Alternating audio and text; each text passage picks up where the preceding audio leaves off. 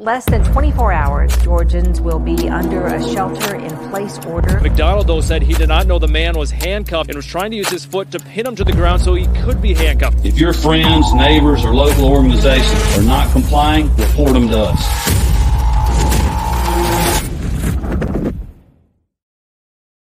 Howdy, ladies and gentlemen, and welcome to the Free Georgia Podcast. My name is Jake Green. Thank you all for joining us today. We are first going to talk about the Great Create, which is happening May 12th through the 14th in Cherokee Pines, or at Cherokee Pines in Perry, Georgia. It is a DIY festival that is doubling as the Libertarian Party of Georgia's yearly convention. But the first 2 days are a DIY Freedom Festival, mainly focused on being self-sufficient, being able to do things yourself, learning new skills, and all that kind of stuff. We've got some great speakers coming, including Reed Coverdale, Shane Hazel, Edgar Mills, and John Mons. And today, joining us, we've got Mr. Dave Miller from Frontline Medical Defense. Dave, thanks for coming on the podcast. Absolutely. Thank you for having me. Absolutely. First off, why did you, or can you give us a brief rundown on what Frontline Medical Defense is? Yeah. So we're a small business based out of Cobb County, Georgia, but we service kind of the whole metro Atlanta area, kind of all over the state, just kind of really depending on where the need is or where our customer is. We started out of 2021. What I saw was a lack of training and quality first aid kits that were available out on the market. And again, that person-to-person, in-person training that was maybe a little bit more than your normal first aid training. So we are CPR instructors, AHA instructors. I'm a Stop the Bleed instructor. And then we've developed some of our own first aid basics courses that we teach. And some of them we package all together as like a 6-7 hour course that will take the customer, the client through, again, getting a CPR certification, Stop the Bleed certification, and then some basic first aid essentials, talking about what should go in a first aid kit, why this should be in a first aid kit, maybe some of the different varieties of first aid kits. So we teach that, and then we sell all of those goods that go in it. So we can custom build you a first aid kit for your business. We've taught at YouTube studios. We've been to churches. We've been to private gun clubs. We recently sold some kits to a local police department. They were putting in their vests. We've got big medical cabinets that we've put in some locations that we service on a quarterly basis. Then we've got e-commerce as well. So we've got a whole range of first aid kits that you can look through and buy. And again, we do custom order stuff. We've had people call from, fly fishing boats up in Montana to, again, large medical cabinets to go kind of OSHA compliant anywhere. And so it all kind of stemmed from, I'm a full-time firefighter and paramedic for a local Metro Atlanta department. I've been there for 16 years and been a paramedic for the last 10. I was an EMT before that. Really we run some calls and we don't use a lot of stuff on a lot of calls. But you'll go to Walmart and buy a kit that's got 1,000 Band-Aids in it. And it's really not what you need. And some of the stuff we're going to talk about there at the Great Create is kind of bridging that gap between when you get injured and when a first responder actually arrives on the scene, and trying to survive the gap that is there between, when something happens and when somebody arrives. Gotcha. You kind of, man, I have so many questions now, but that's just opens up a whole box. First off, why did you kind of touched on it a little bit, but why did you start this in 2021? Again, so I just feel like, I wanted to start a business. It was kind of, the impetus for it all is I want to do something. A lot of firemen have second jobs. That's pretty standard on our schedule and income. And so what did I know how to do? And again, we run the ambulance service where I work. So we ride the ambulance every couple of shifts. We're on the fire truck every other couple of shifts. And, so what do I know? I know first aid. I know EMS. I know how to treat injuries. And again, the lack, I think, of education out there in between, surviving the injury and surviving to definitive care. And then the equipment really that gets it done. I feel like is an important part to get out in the current atmosphere and climate with, COVID was so rampant and the fear was so present with it, then to school shootings and mass shootings. So the Stop the Bleed is a really big thing that I enjoyed teaching. It's a smaller program. Not sure if you've ever heard of it or not, but it's a newer program developed out of the Sandy Hook school shooting. They kind of got together and said, how can we stop people from dying? And essentially came up with the Stop the Bleed, Save a Life. So I really enjoy teaching that. And again, that goes hand in hand with teaching people how to survive, the average national response of a first responder, which is 7 to 10 minutes. And if you can't survive the interim, well, you don't have a really good chance of surviving to definitive care. Yeah, that's true. Okay. You said something about becoming a paramedic after being an EMT. Can you tell people the difference between those two? Because I don't think a lot of people know what the Yep. So basically it's just a difference in scope of practice. EMT school for me, I did prior to my employment with the fire department. And it was out of a technical school. It took me, I think it was 8 months, once or twice a week for a couple of hours. And then you pass your national registry tests and the psychomotor, all that kind of stuff. And then you can do a little bit of stuff. You can bandage wounds a little more appropriately. You can give a little bit of medications. You understand how to remove somebody from a vehicle and kind of do your basic assessment. So after a few years of being the EMT and teching calls in the ambulance that were low acuity, so not very bad nature calls, stub toes and upset stomach and maybe a broken bone here or there as a EMT. So my department hosts their own paramedic school. So I opted to go through paramedic school, and that was 2 or 3 times a week for about a year. So the schooling is vastly different. Now it's even longer.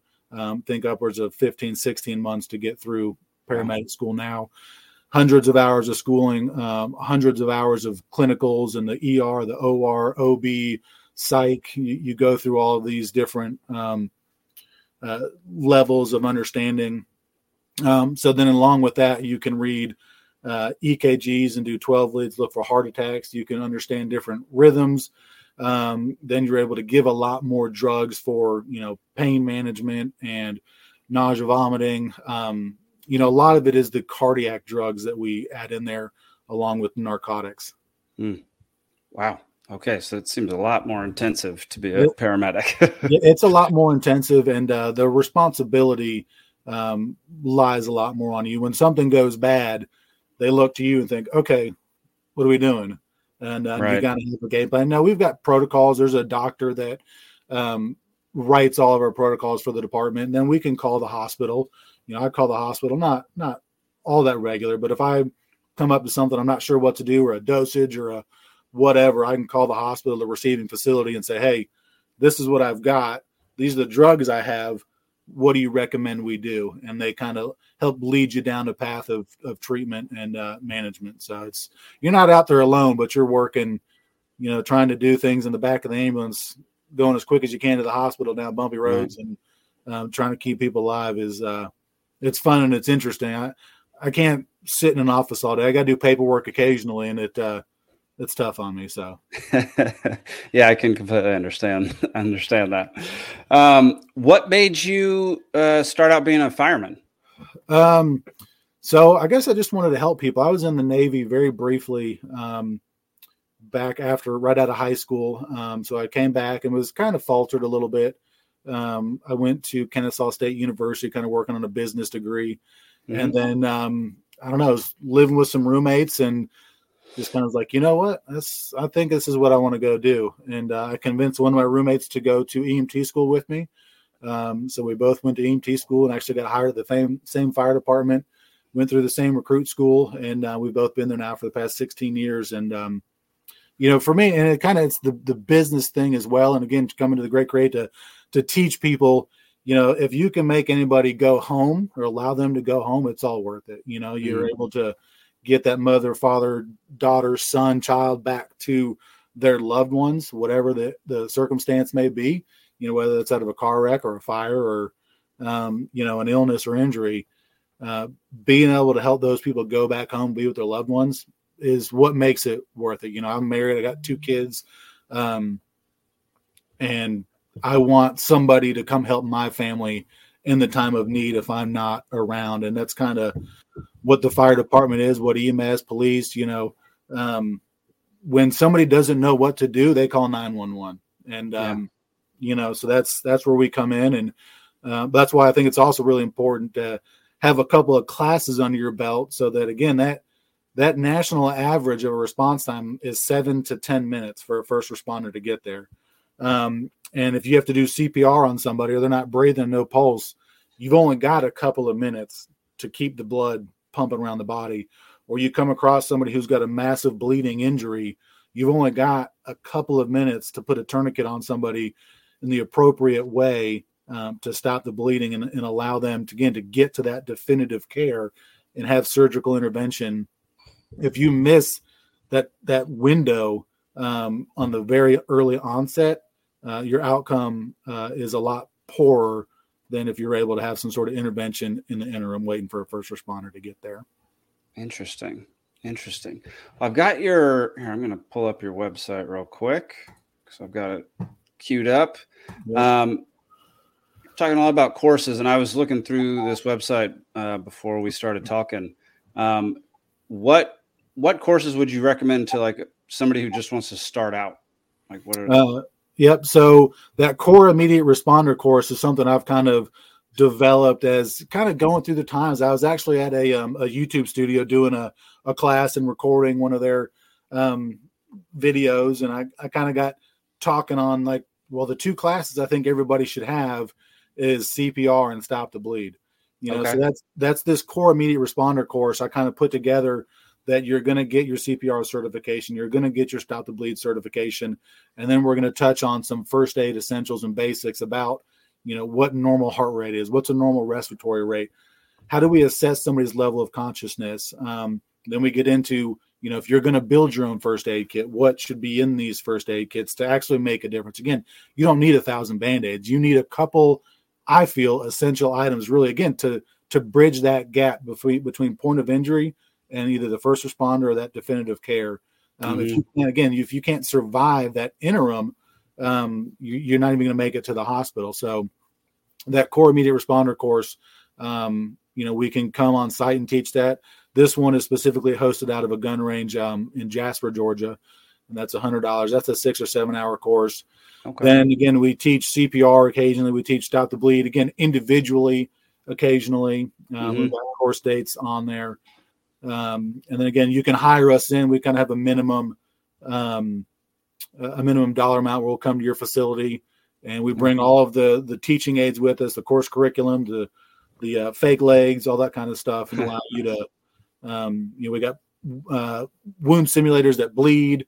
Wow. So we try and bring everything with us. So you really have to do is show up and take the training and listen. It works a lot better when people are into it. Typically, like I've taught some other first responders, and they're great, but they're just not as enthused. Somebody that has hired me in or their business or they're paying to come take the class, they are really interested in the class. They are there for the reason, as opposed to somebody else is like, hey, I want you to go take this class. And like, okay, it's part of my job. I got to take this class. Right.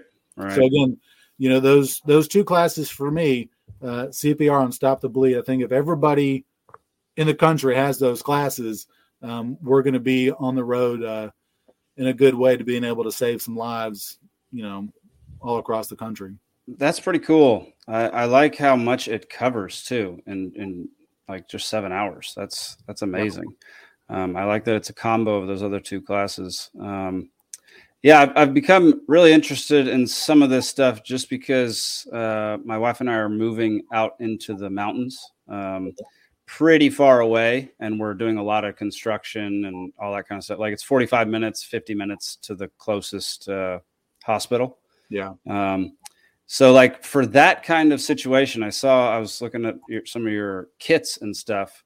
Would that be like a build your own kit, or do you have a kit that you would recommend for something like that? Yeah, so probably either the Expedition Medic Pack or that IFAC Elite would kind of be an all-encompassing first aid kit that's going to have your chest seals. You can get it with wound packing gauze that's impregnated with a hemostatic agent, along with Band-Aids and some basic medications. The Expedition Medic Pack, when it's built all the way out with their all the choices picked, is the one that I carry in my car. That again it's got a little bit of everything in it. Not one of these kits is going to be your last 5 years first aid kit. You'll never have to restock or anything like that. These are designed for, they're portable. They move with you, or you can stick it in the house. But, again, the Expedition Medic Pack's only got, I think, 10 or 15 Band-Aids in it. It's not having the 1,000. So if you're going to it time and time again, you're going to run out of those. But again, it's designed, to cover you for roughly 5 days worth of injuries, and then handle, again, if you get it with the tourniquet, a TCCC recommended tourniquet and chest seals and wound packing gauze, again, you're going to be on the right road to recovery. Gotcha. Before I found your website, a few months ago, I was looking, for med kits and stuff like that. I found a site called My Medic. Mm-hmm. Have you heard of this site? What can you tell me any differences between y'all's products?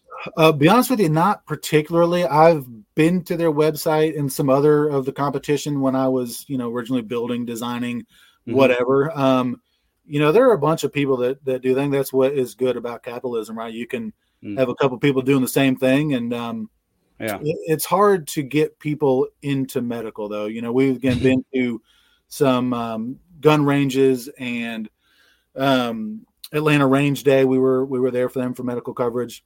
Oh, nice. And so long as you've got a kit, I think that's the important part.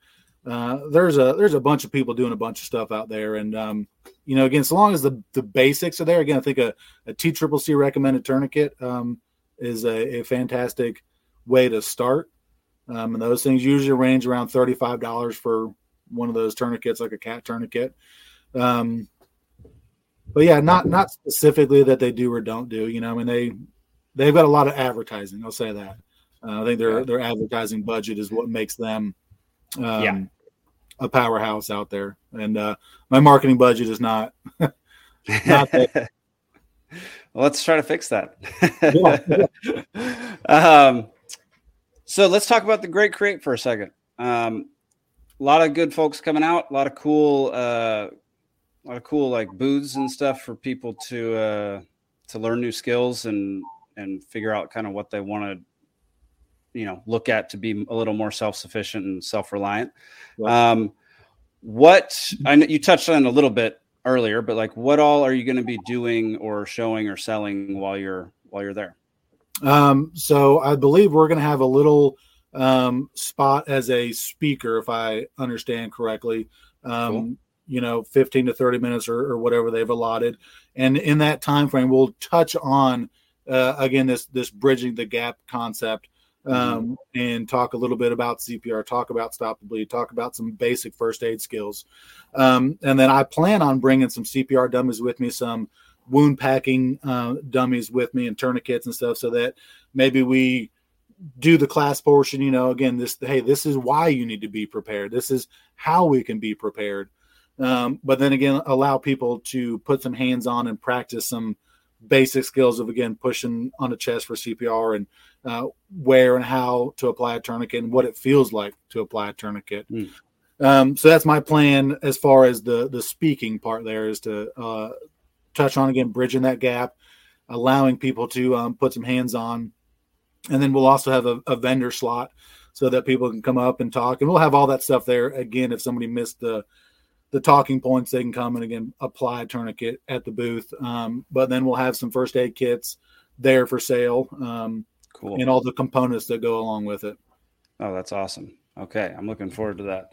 Yeah, like I said, I've been really nerding out about all this medical stuff since I realized I'd be like 50 minutes away from anybody who could possibly help me. Yeah, too, like a lot of people don't understand that not all hospitals are created equal. There are different levels of hospital. A level 1, 2, and 3 trauma centers are they're not all created equal. We try and get you to the best facility that we can, but depending on your symptoms, your injury, we got to go to specific facilities. So typically, the further out you are, your closest hospital is probably going to be more of a rural hospital that's not the best facility for everybody. I'm not saying that it's a bad place, but there are better places sometimes. Different specialties. We've run a guy who cut off several of his fingers. And he's like, "Oh, take me to this hospital." I'm like, well, if you ever want to use your hand again, we don't want to go to that hospital. We want to go to one that's further away. And a lot of times people don't understand that there are differences, and they think, well, a hospital is a hospital. And right. But that's what we're trained in. That's as the EMS agency, the paramedic, to understand that, again, not all hospitals are created equal. Or when do we call for, air transport via helicopter and all those kinds of things? We have that ability to implement. So, again, some things I don't know where exactly are moving, but to investigate the hospitals around you, and see which ones offer kind of what things, so you can make an informed decision if you ever have to call 911 and they say, well, let's go to this hospital. You're like, well, I don't know. I know this hospital's better. They might look at you begrudgingly, but ultimately you have the final say on where you go. Gotcha. And is it just talent at the hospital, how it's run, or just some hospitals specialize in different things? So a little bit of both. Some hospitals specialize in certain things, like the guy that cut his fingers off. We went down to, I believe it was Piedmont, Atlanta. Piedmont, Atlanta. They do better micro surgery. Gotcha. Whereas like Grady is the place to go for burns, or Cobb General, I think, is another good place for burns. CHOA, right, is a great place for children.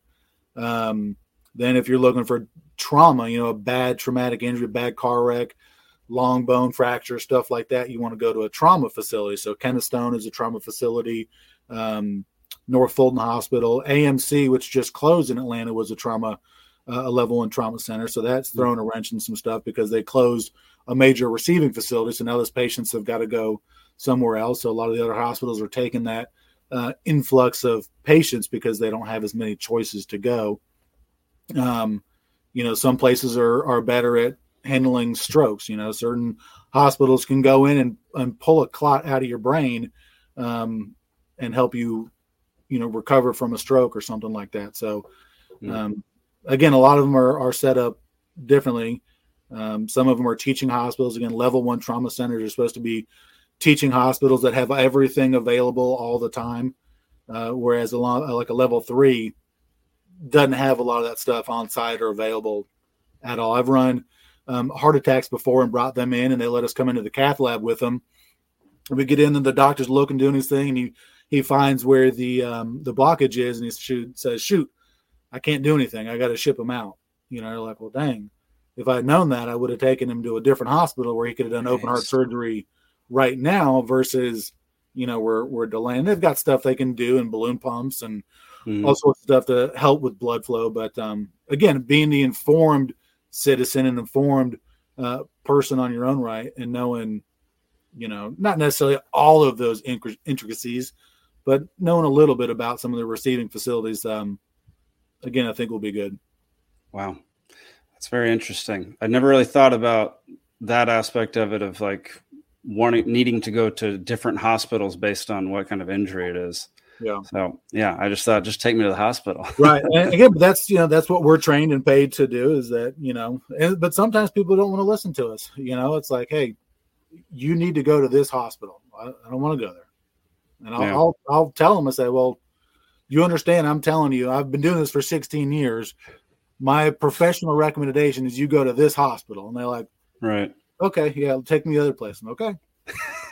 that's on you. That's what Gotcha. you want to do. How often does that happen? Not that often, but you do run into it, and it's frustrating because you're like, I'm trying to help you. This is my job to act in your best interest. Right. And I'm telling you, the hospital you want to go to is not where you need to go. And sometimes I'll tell them I'm gonna have you sign something saying that I told you that this hospital was better for you, and you're refusing to go to that hospital because it's again, we've got time standards, all this stuff, and all the hospitals have time standards on, coronary reperfusion and, all sorts of stuff. And then they get mad at you too, that you come up with something they can't handle. And then you'd be like, well, they wanted to go there. They have the ultimate decision. Yeah. And then they look at them like, well, okay, we'll just ship them out later. People are stubborn, man. Yeah.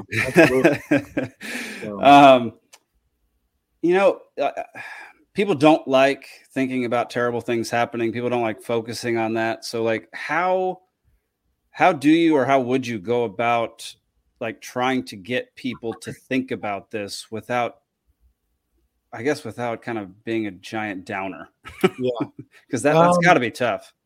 So again, I think it really goes back to that for bridging the gap concept for me. So again, if you tell somebody, if you ask them what the national average response for a first responder to get to their home is, they couldn't tell you. They think, oh, it's fast. Okay, well, what's fast? Right. That's what we do. We try and get there as fast as we can, as safely as we can, to mitigate the emergency. But they don't put a number on it, right? So the standard average is 7 to 10 minutes across the country. Some's longer, some shorter, but 7 to 10. Okay, so now I know how long it takes. Okay, well, now do you know how long it takes to bleed out, to bleed to death? Well, no, I don't know that either. Okay, well, if you hit the right artery, it's 3 to 5 minutes. Okay, so that's kind of how you get their interest peaked. And well, okay, so I'm telling you, the national response is 7 to 10 minutes, and you can bleed to death in 3 to 5. So those numbers don't line up. And that's what I try and get that point across, is that not trying to scare people, but just trying to have them be prepared. Again, having a tourniquet around, is something a lot of people don't think about. Right. And obviously I'm more in it than probably anybody else between business and working in the fire department EMS, but people don't understand timeframes like that. So when you can spell it out that those are national averages and these are medical timestamps that, really you can be unconscious and unable to help yourself in 60 to 90 seconds if the right artery is severed. Oh, okay. Well, I kind of get it. And it's the same thing with CPR, right? I mean, you've got to have that blood flowing constantly. And if you wait 2, 3, 4, 5 minutes, the increase in brain damage just escalates every second the brain goes without oxygen.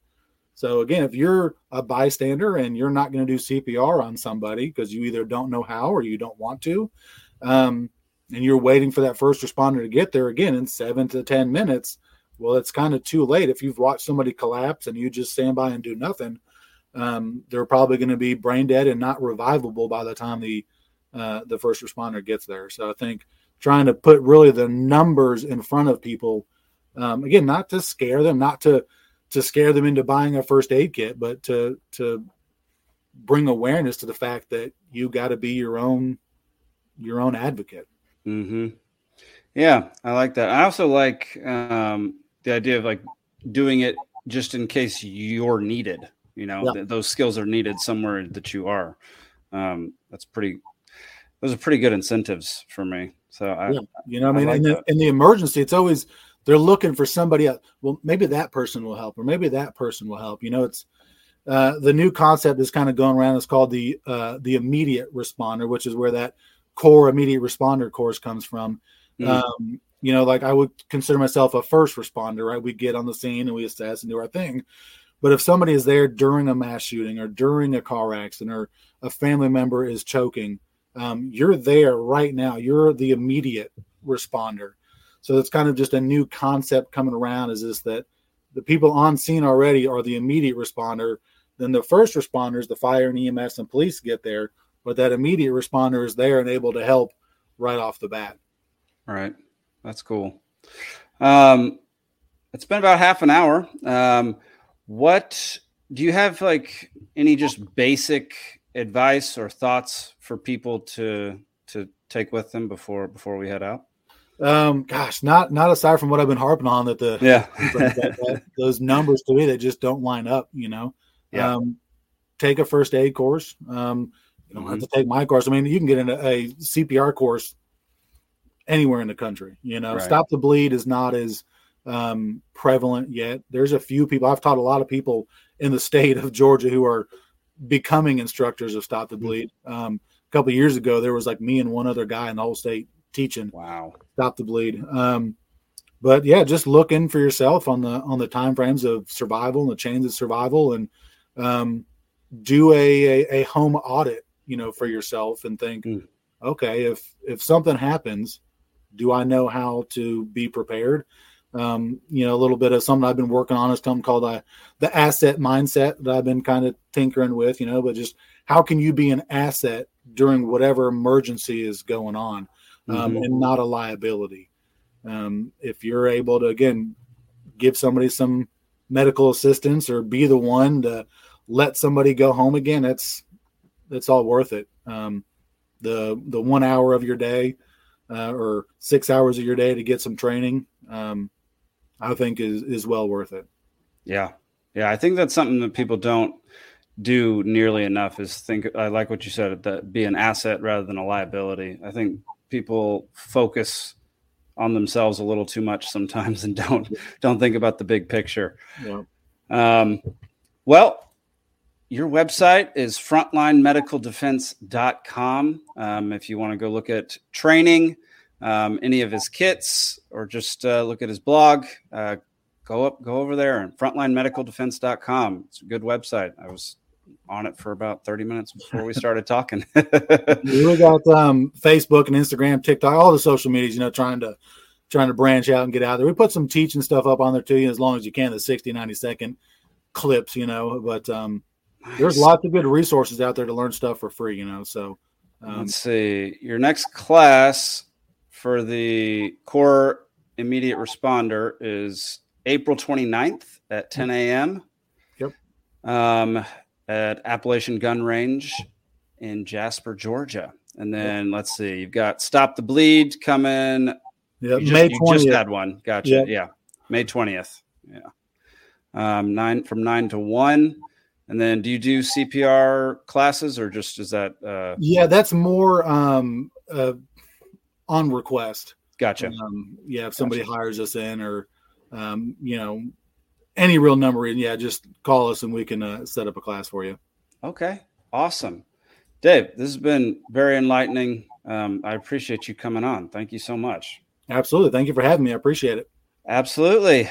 Well, y'all, go get your tickets for The Great Create, so you can come out, and I'm going to put it up here one more time. You can come out and meet Dave, learn a lot from what he has to say, and learn from all these other awesome speakers, awesome presenters. It's going to be a great time. $42 for adults. It's free for kids 16 and under. So go ahead and get your tickets now before it gets, I think it can get sold out. I think it's limited capacity at some point in time. So, that's it for this week. We'll be back again next week. Sorry, I've been off every other week for the past past month, I guess. Been doing a lot of life stuff. So thank y'all for tuning in, and we'll see you next week.